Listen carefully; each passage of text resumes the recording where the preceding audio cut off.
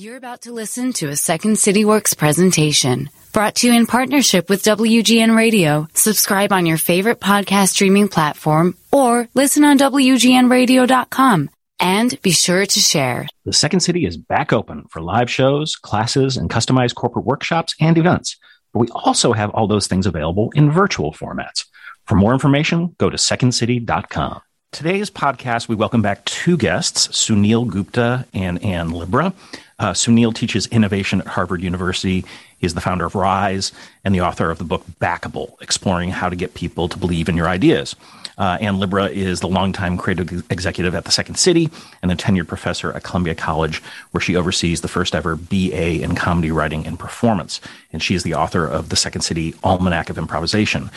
Together, those two are creating a brand new class for the Farley Center for Entrepreneurship and Innovation at Northwestern University called Backable, Building an Innovation Practice. And that's going to debut this spring. So enjoy this conversation with two great guests.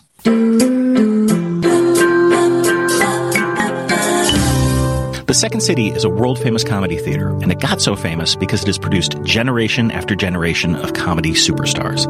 That didn't happen by magic. Second City's improvisational pedagogy fuels great performance, and the same practices that made stars of everyone from Bill Murray to Tina Fey can be applied for success offstage, at work, at home, and in the world. I'm Kelly Leonard, Executive Director of Insights and Applied Improvisation at the Second City. This podcast is about collaborative conversations, seeking connections, and finding a better way. This is Getting to Yes And.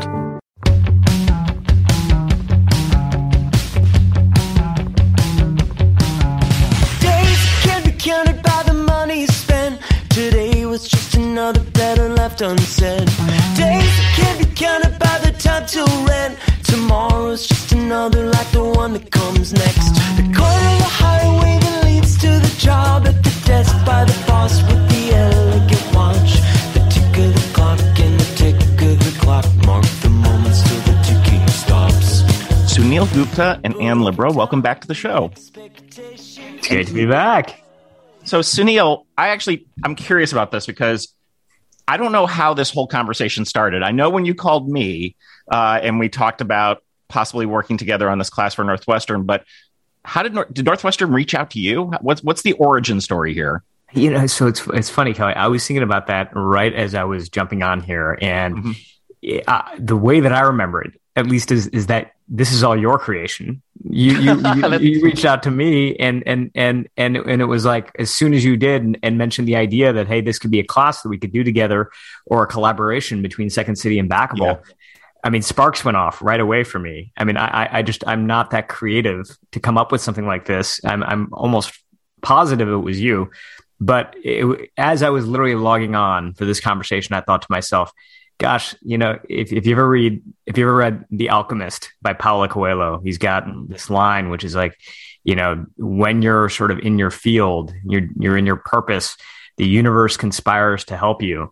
And that's kind of how I feel about this. Like, the idea of partnering with Second City is never something I would have come up with. I had no idea that something like this would happen when I was writing Backable.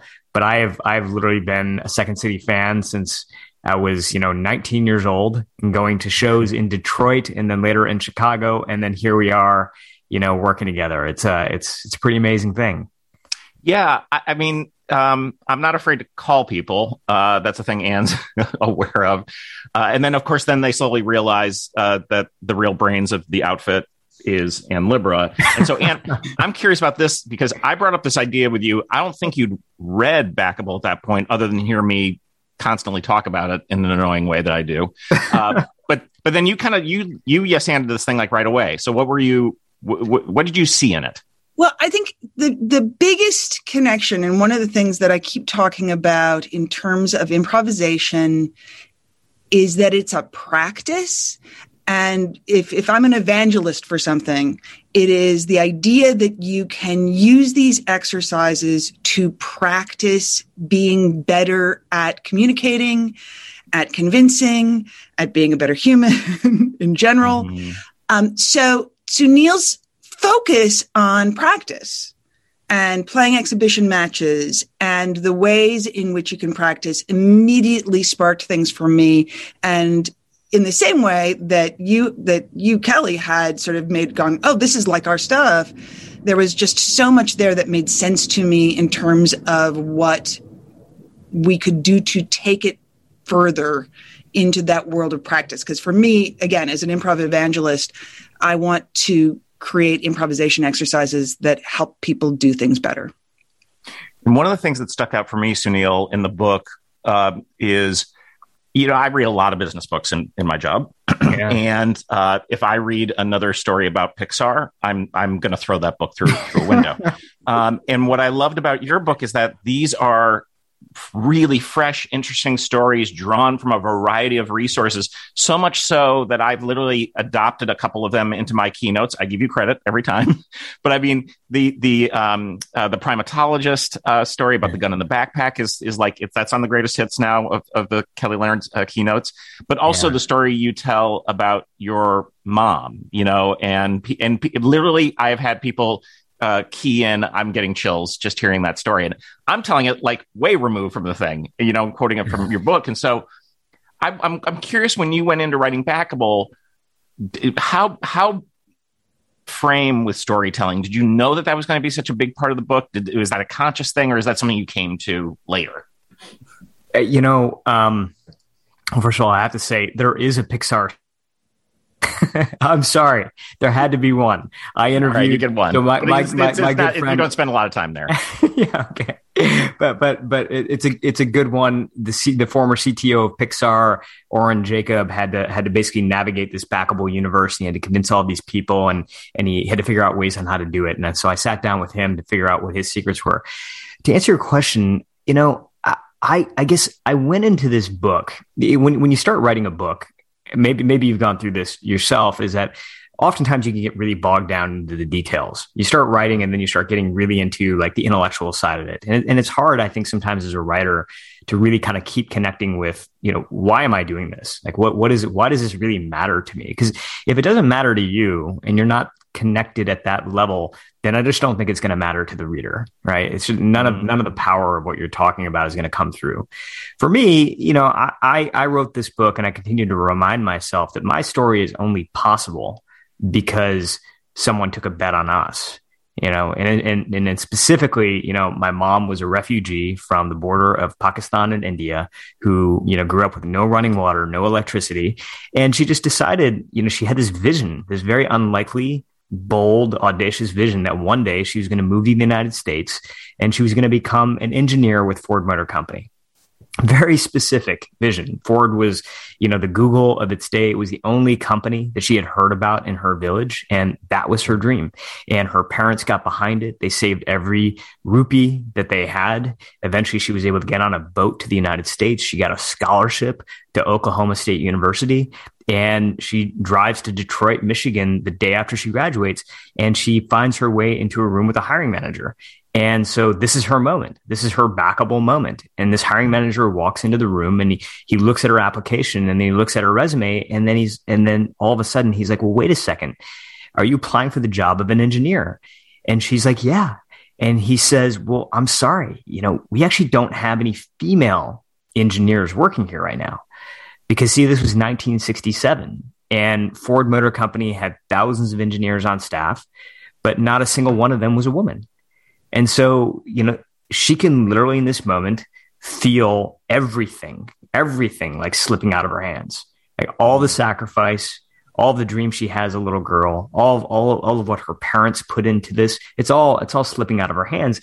And she's really deflated. And she picks up her resume and picks up her purse and she begins to walk out of the room. And then something clicks. And that thing that clicked is what I define in the book as what I call the game of now. Where I think we as people in our lives, we can choose to play the game of someday versus the game of now. And then the difference is with the game of someday, we wait for courage before we take action. We build up enough audacity and courage and then we act. With the game of now, it's really the reverse. You act and then you let courage catch up along the way. And she was scared out of her mind in that moment, but she decided that she was just going to act. And what she did is she looked this guy straight in the eyes and she told him her story of everything that it took for her to get to this country, for her to get to this city, to get to this very room.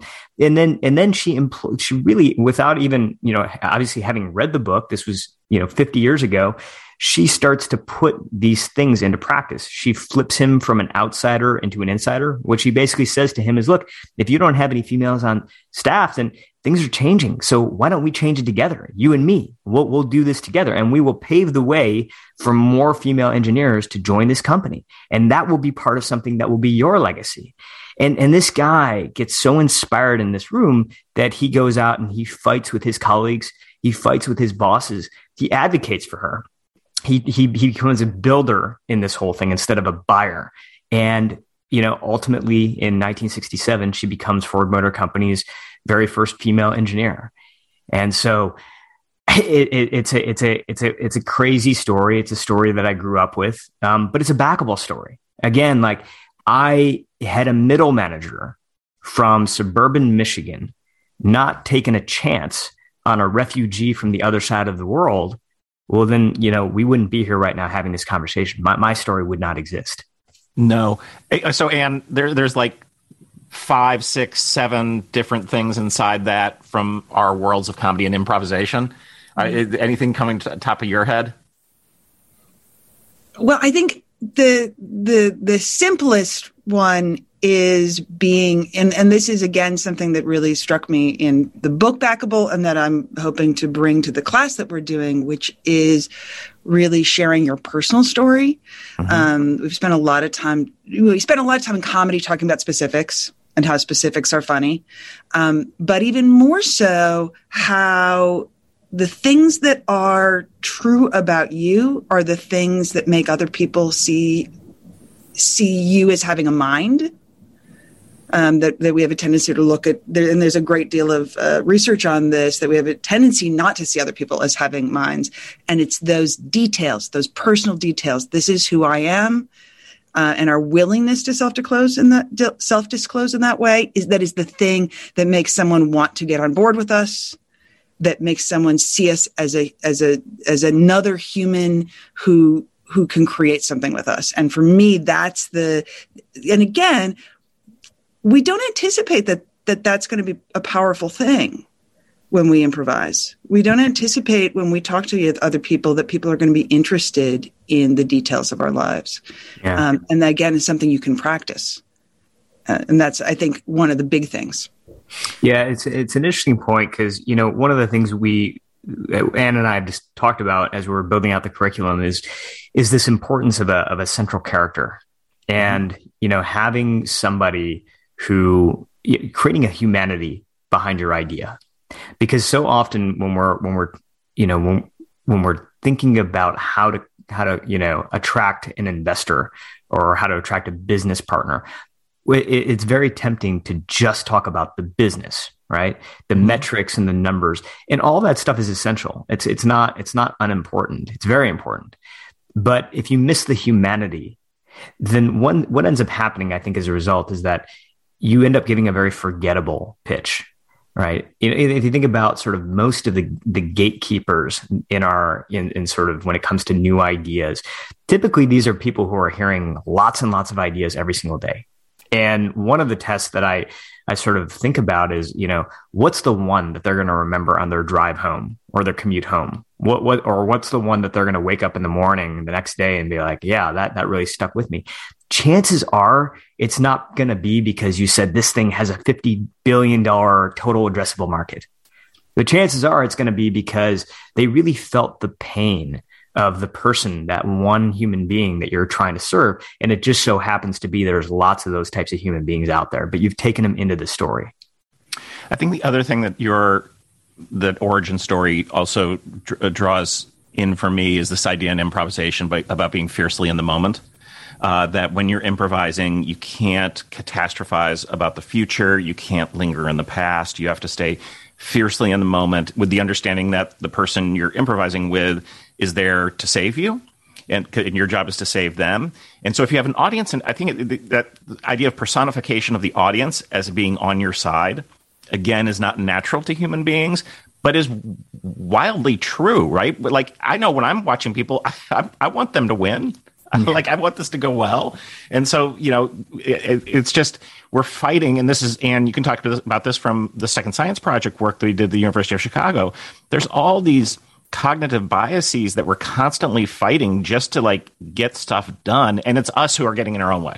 So Kelly, I have a question on that. So yeah, you talk about watching people and wanting them to win. Is that true for all people? I think it is generally true for most human beings. I think there are certain sociopaths and psychopaths who maybe are not interested in that. Yeah. Right. But I mean, this site, and you can probably speak to this in terms of some of the research, right? In terms of Nick's work and yeah. Right. Well, no. And again, actually, it is when we see someone else as another human being, that's when we want them to win. Right. Yeah. A lot of the time, and that's really a lot of the work that Nick Epley and some of the folks at the U of C has done is about how we don't anticipate that generic people would be interesting to us. So someone that's on the bus with us, we don't anticipate that we would like to talk to them. But if we are forced to talk to them for a minute, we suddenly have a real connection. And so it's the minute that we know that someone else is a human being, that's when we want to buy into them. That's when we start to see them as having a mind and it's really natural. It's something comedians do. A comedian is going to almost always immediately introduce themselves as a person, and you're going to have a connection into them so that they want you to be funny because they feel like they know you. Mm-hmm. And I think it's such an interesting, the science is really interesting, but it's also really interesting how often we don't help ourselves connect with other people. How often we don't see other people as being humans. Yeah, and how much we put up a guard or a defense that we think is helping us, but is probably holding us back. I mean, Kelly brought up the story of George Schaller, which is at the end of the book, and it's still. I mean, it's funny, Kelly. You say that you talk about it. I talk about it all the time. I think about it all the time. Yeah. And if you're listening and you don't know the story. The story is that George Schaller was one of the most famous primatologists that ever lived.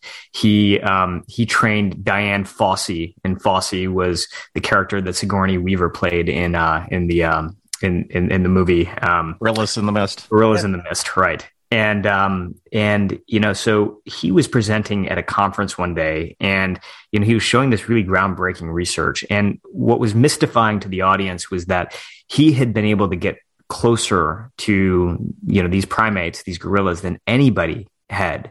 And everybody in the audience is really just confused as to like, why we've been doing this now for decades, if not centuries. Why was he able to do it?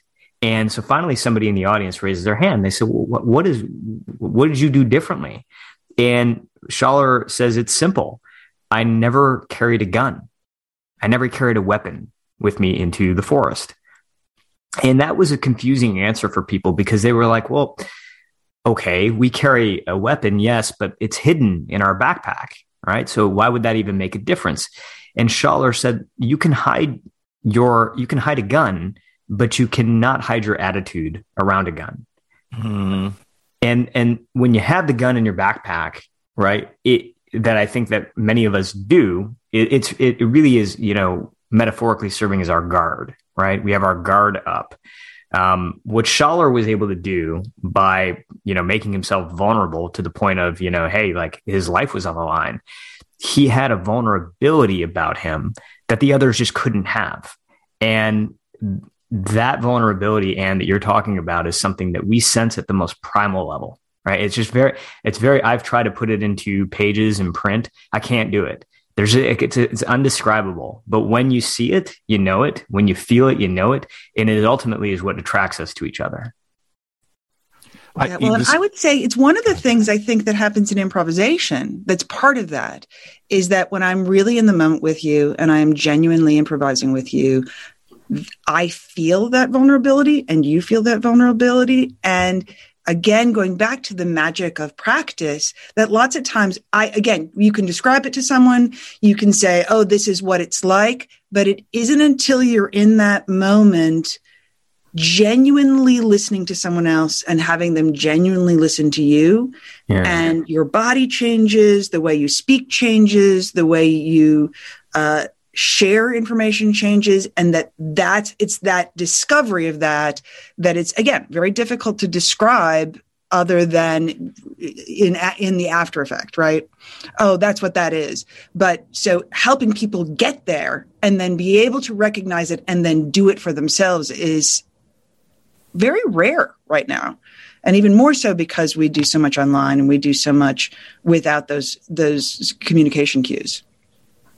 Yeah, I mean, we're talking about embodied learning, right? Which is an incredible way to learn. So it's matching the sort of great ideas with, and Ann and I both are slightly obsessed with Annie Murphy Paul's book, The Extended Mind. But really, she talks about all the ways we get thinking wrong. And one of the ways we get it wrong is not realizing that the body is talking to us before the mind is. And the minute you sort of realize that, as you walk through the world in the variety of ways that you walk through the world, you're like, oh, this is, I'm actually changed by this. And I'm changing the way I approach certain kinds of problem solving. I'm actually reading right now a book by Todd Kashdan called The Art of Insubordination: How to Dissent and Defy Effectively. And he talks a lot about what you both are talking about here, which is if you want to be that disruptor, and I think we're kind of talking about that for a lot of these people with new ideas, you have to show them who you are. It also takes a long while. That's also this thing of like radical change does not happen overnight. And probably there was a bunch of other people who took the shot and sacrificed themselves, and you're just working on top of that over and over again. So that kind of long game, I don't think you get to play without being conditioned. Let me ask you guys a question. Is every dinner at the house really just a book club meeting? Kind of. Maybe a little bit. It's half book club, half complaining about Second City. That is, if you want, that is what happens. And occasionally just like obsessing about because I'm also writing a book about comedy and comedy theory, so it's obsessing about comedy theory. It's I would love to be a guest sometime. It's just amazing. I mean. The number of books that Kelly and I have many conversations. The number of books he has put on my list is unbelievable. And the question I have for you, both of you, is absorbing just that much information. You know, the amount of reading that you do, and figuring out a way to sort of, have it not be the flavor of the week. Right. Because I find myself reading all this new content, and then I'm like, I'm stuck on an idea for maybe a week or two, and then that idea is gone. But what I'm not good at is retrieving things that I read last year or fitting it into a framework, a way for it actually to stick in my life. I wonder if that's really been a thing for you, or you thought about that at all? Well, for me, the difference is I read the book, but then I have to write down my notes to then talk back at the person about it. So in many ways, I'm completing the learning loop. Yeah. So I'm kind of teaching the work. So that's what I do with your stuff. Is I brought it in, and then I select the nuggets that I find interesting. So I just had on it hasn't aired yet. Barry Nailbuff from Yale has written a book on negotiation. Yeah. And I liked it. And then Ann and I we've had a couple conversations with him about potentially maybe doing something down the line. But, he has a whole thing in negotiation. It's called Split the Pie, that the number one first rule is that in negotiation, you might be and often are not negotiating the right thing. That what you have to see is what you should be negotiating on is the thing that's going to get made if you make this deal together. So that's the pie. And so this idea, which was sort of radical to me and I really like, is before you do any of that negotiation, figure out if both parties think they're negotiating on the same thing. Yeah, right. Yeah, we might actually be talking about different things, right? And that's interesting. Yeah, very much so. I think I want to go back to sort of what Kelly does, and in fact, a little plug for something that I'm really excited about in the class that we're teaching, which is establishing, and everyone tells us to do this. And one of the great things about taking a class is that it can force you to do it. But one of the biggest things that I do personally is when I'm doing something improvisationally, or I'm learning a new skill, is practicing it and then making notes about what worked for me. And that's as part of the class, we're requiring the students to keep a practice journal, keep an intentional practice journal. Because also there's lots of stuff that doesn't work. Yeah. I think one of the things that Kelly does when he reads these business books is grabs onto an idea that he knows he can bring into his work. Right. Yeah. Right. But the idea of being intentional about it, because that's part of why you get obsessed with something that it goes away, is that you're not necessarily intentional about keeping track of the things that work. And then secondarily, and there's some good research around this that Eilert Fishbach did, is that sharing, one of the ways that we will support our habits is by sharing advice about them with other people. So one of the things I'm very sort of really interested in terms of the class is having students be intentional about keeping track of that and journaling that, and then being forced to, at a certain point, share what worked and why, and giving feedback and really then owning those things. Yeah. I realized, Anne, that is kind of what Zoe Chance is doing with the Bling group. Yeah. So Zoe, who's been on the podcast a couple of times, started this virtual group of mostly behavioral scientists, but some people outside that discipline, for them to support each other as they're writing their books. So it's a monthly meeting, and Anne and I are now on the list because we're going to be working on a new book, the follow-up to Yes, Anne.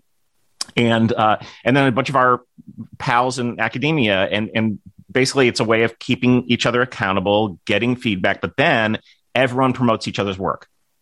So literally Todd, who I'm going to be interviewing, is in that group and had a book coming out. And so I'm like, great. And so that idea of and Vanessa Bonds talks about this too in her book on influence. It's like, we all have influence that we're not tapping into. That's first. First start with what you actually have, and are you maximizing that? Because I bet you aren't. It's like, we all know people. Are you talking to them about your thing? Because maybe you aren't. I love it. I love it because I think that writing, for me as a writer and an entrepreneur, I find that journey to be pretty similar in a lot of ways. It can be lonely in both ways, right? Mm-hmm. I mean, as an entrepreneur, you have an idea that really hasn't been validated, right? Nobody has told you this is good. And writing's the same, until it comes out. And even when it does, you still don't quite know if this thing is any good. And so to have a group of people around you throughout all of that is, I think it's really important. I think we kind of all need that kind of group, especially now. Yeah, especially now. Okay, so you are both Northwestern grads, which was a thing. I don't, that sort of happened. But I'm curious in terms of thinking about your Northwestern journey, and I'll start with you, Anne. What are your memories, and then what does it mean to be going back there and teaching? Well, I was a theater major. So one of the fascinating things is I'm going out to campus to look at the space that we're going to be teaching in. And I realized that I was never on the north side of campus, which is where tech was. No, I take that back. I took one class. I took an introduction to computer programming where I learned Fortran. Which tells you something about. I don't even know what that is. That tells me something about what year it was. But mostly, I hung out in a house with Stephen Colbert, making jokes late at night and using illegal substances. But so, to be fair, not a lot. Huh? Not a lot on your end.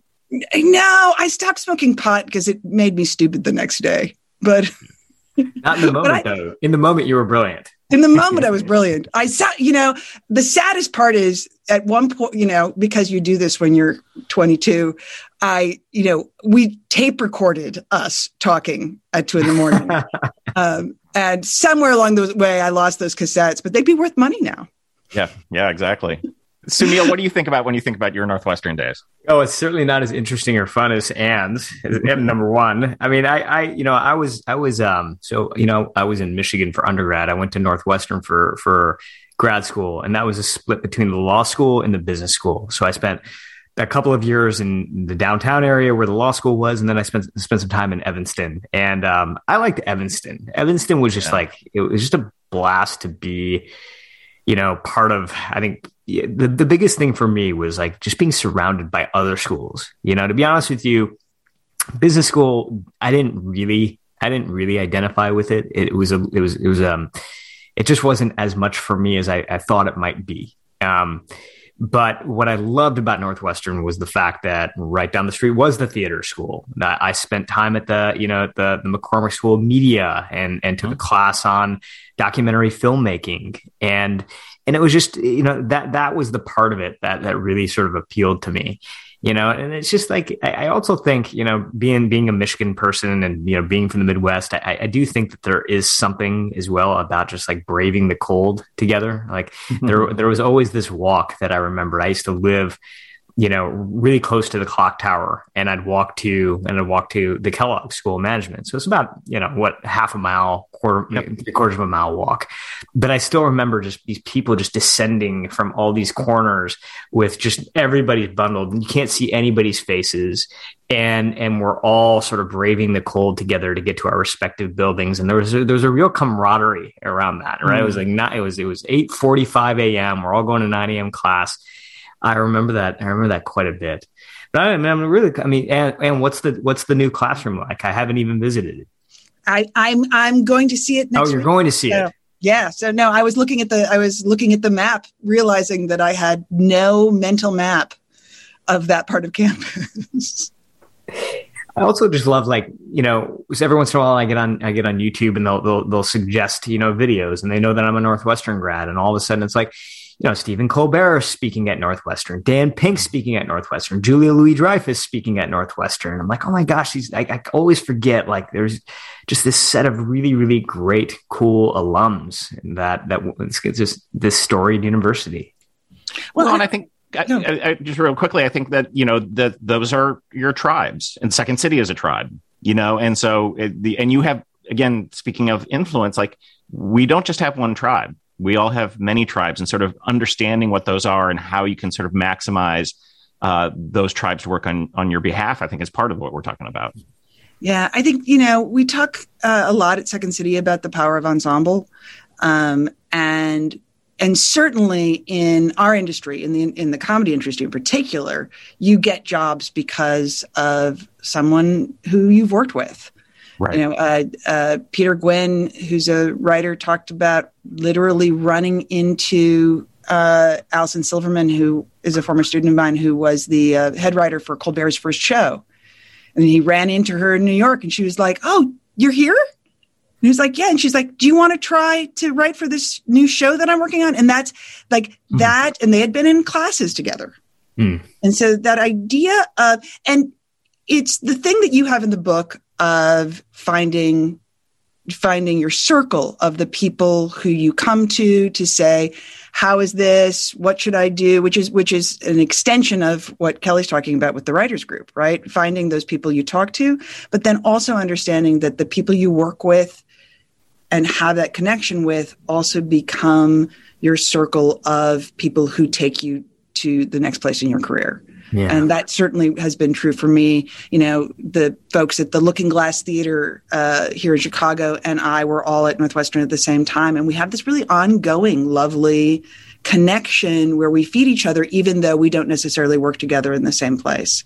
And to be honest, one of the things that's interesting about entrepreneurship, such as it is that it's often seen as a solo effort, right? Right. It's me. I'm going to come out and sell you on my idea. Right. And one of the things that's fascinating to me is about creating a class in which entrepreneurs are supporting each other. Yeah. Yeah. I mean, I think, the book is all about themes, right? It's the common qualities that I found amongst these people who I consider to be extraordinary and backable. But, certain themes certainly stood out more than others. And what you're describing is one of them, which is that, they all seemed to take this they all seem to have this mindset of long-term success comes from short-term embarrassment. Yes. They were all willing to be embarrassed, right? And yet that didn't necessarily mean that they had to embarrass themselves in front of the final audience. They didn't have to go out and embarrass themselves immediately in front of the investor that was going to make a huge difference. They found these circles of people to embarrass themselves in front of, right? And through what we call these exhibition matches, and did that over and over again until all of a sudden they walked into the main event, the main pitch, and they came off with this almost sense of, naturalness, where it to me, this was one of the most bizarre things, was watching people who seem like they really are improvising, and they are, because they're not married to their script anymore, but that doesn't mean they're not practiced, right? And that was the shift for me. Is I often thought of people who are great at improv as just, that's the natural skill. They haven't really practiced it. It's just kind of how they are, right? Where, the flip was, they had actually practiced so much that it came off as unrehearsed. That's right. Yeah. Well, and that is what we do in improv. We practice being unpracticed. We practice going into a situation and not having a full script, and instead getting what we need to know from the other person. Right. We practice throwing ourselves out of the plane and building our parachute on the way down, and then realizing that we can do it. Yeah. And that it's not, and that sort of approach isn't necessarily easy, meaning no. I think that sometimes you can hear that and say, oh, well, I guess in that case, I don't need to prepare as much, right? In that case, maybe I don't have to think as much about, because I'll go into the room and I'll see kind of what happens. But that's not what we're talking about here. It actually takes a lot more preparation to have a dialogue than it does to give a monologue. Right? You have to be able to listen. You have to be able to ask the right questions. You have to be able to see things from different angles. And that takes an extraordinary amount of preparation and practice. And that also reminds me of the study that you worked on with Ayelet that just got published in terms of that we have to recognize. So the study is very simple. It used a very simple improv game. And what they discovered is that if you tell someone that something's going to be a little bit difficult, that there's going to be a little bit of discomfort involved, that they are more likely to persevere. Mm-hmm. Simple. And I think that there's the value of sort of going, yeah, it's not easy. This thing that you're going to do isn't easy. And a lot of the time we tend to think that if it's not easy to us, then we're bad at it. Right. And so interesting. It's so huge. Mm-hmm. Well, it's the say it out loud, write it down. And it doesn't mean, and writing it down doesn't mean you're always keeping it. In the Cashton book, he talks about write down the negative things that you feel and then rip that up. and certain psychologists think that that's a very good thing to do, because you're sort of confronting the thing and getting it out of the way. Okay. Before we were going to do kind of a different thing for the yes and ending, but before we go there, I have two questions. Sunil, does this kind of training exist in your world or in the world of Silicon Valley? Because I don't know that it does. Yeah, I don't think it does either. I think what does exist is, hey, if you want to go raise money right now, what is the format? What is the template that people want to see? And there are plenty of books on that. I've seen, meetups and conferences that sort of focus on that. What I would say is that is valuable for sure. But I also think that what that deals with mainly is the aesthetic, right? What is the aesthetic that you want to sort of bring in? And I guess I would say two things. Number one is that sometimes people don't necessarily fit that aesthetic. There were people in my book who I profiled, and they said that, they had gone in with this sort of standard PowerPoint, presentation slides, and it just wasn't working. It wasn't clicking. And when they ditched that and they sort of went into kind of spoken narrative instead, it surprised people because it wasn't what investors were used to seeing. But that was far overcome by the comfort level that they had. They were able to connect with the emotion. They were able to connect with the material that they were presenting in a far deeper way. So I don't think there is a one size fits all. And I think that can sometimes be a problem when we sort of just focus on the aesthetic.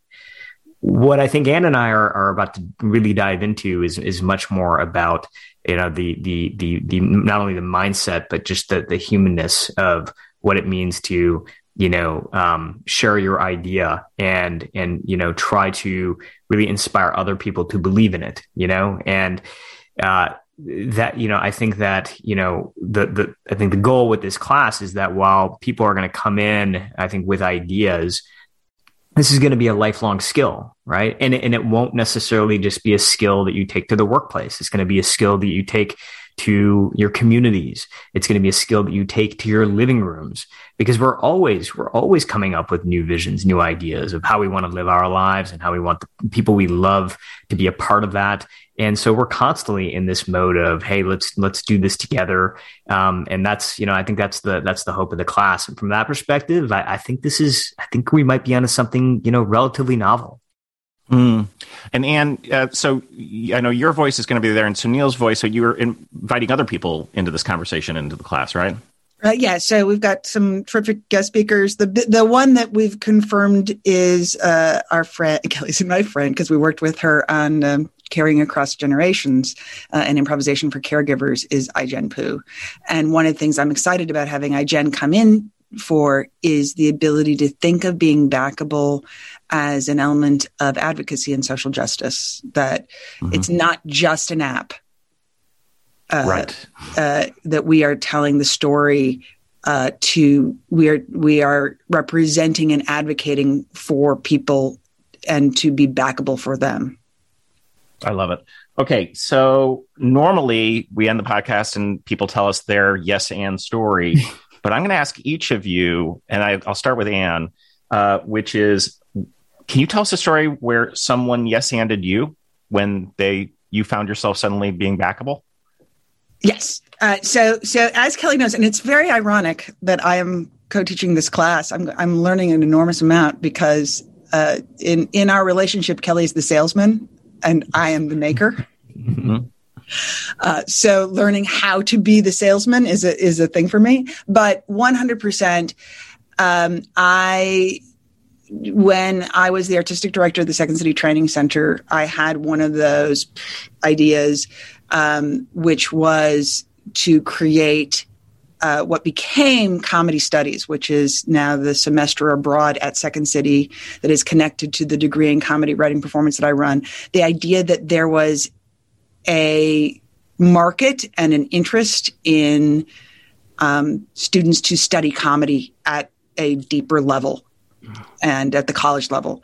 And it was an idea that almost immediately, and it was an idea for me that made me backable because I could speak. I knew exactly what I cared about in terms of it. I had stories. I had talked about this forever, but also that almost immediately, Andrea Alexander at Second City and Sheldon Patinkin at Columbia College Chicago yes-anded me in a split second. Like, yes, this is the idea. This is the next thing. And no one at that point, and there are now lots of schools that have college degrees in comedy. Nobody at that point was doing comedy in the United States at the college level. Despite what Emerson claims. it was easily, all right, I'm just going to be snotty about it. But that was 2007. That was 2006. Yeah. And I'm just going to brag for a second. There's so many alums of that program who are working in the industry, including my comedy daughter, Chelsea Devantes, who is the head writer for Jon Stewart, The Problem with Jon Stewart, and just got a huge deal. Yeah.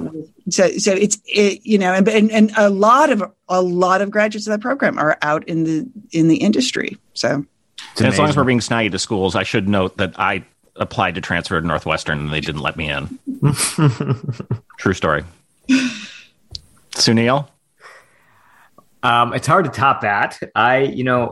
So when I was in Chicago, after graduating from Northwestern, I joined a company called Groupon. And I started at the company early on when we were, just a fledgling startup. And we had a pretty wild ride. Within a couple of years, we scaled the company to, over $1 billion in revenue, et cetera. And had teams all over the world, and we went public. And there was a lot of like downfall as well. And it was an up and down sort of journey. But my whole world was really just e-commerce, right? It was an e-commerce company. And so when I decided that I wanted to give entrepreneurship a shot, what I did is I basically did what I think, a lot of, MBA, students would do is I created a spreadsheet. And in this spreadsheet, I had, all these, rows and columns, and the rows were the ideas themselves, and the columns were things like market size and competition and all that. It's a very sort of intellectual kind of analysis of what startup I wanted to go after. And then I went to go see a mentor of mine, a woman named Julie Hanna. And I showed her this spreadsheet, and I still remember we were sitting down to coffee, and, she looks at my laptop, she looks at the spreadsheet, she kind of carefully looks at each of these rows. And then she looks at me and she asked me a single question. And the question was, which of these ideas makes you come alive? And I look back at this spreadsheet and I realized that none of them really did. None of them really made me come alive. And they were all e-commerce ideas because I had spent the past several years just heads down in e-commerce. At an intellectual level, that's what I understood. But at an emotional level, I didn't really, I didn't have that desire to go spend, several more years focusing on e-commerce. It just didn't connect to any of these ideas at an emotional level. And what she shared with me is, look, there's a difference between financial runway and emotional runway, right? When we think about startups and we think about projects inside companies, we tend to sort of really focus on financial runway. Do we have enough financial runway to get a project off the ground or a company off the ground? But the other type of runway we don't talk enough about is emotional runway, right? Which is just as important, because as it turns out, when you look at projects and companies and people who weren't able to get their ideas off the ground or fizzled out over time, it typically wasn't because they ran out of financial resources, but they just ran out of energy, right? And if you don't have sort of that emotional connectivity to your idea, then likely you're going to run out of emotional runway along the way.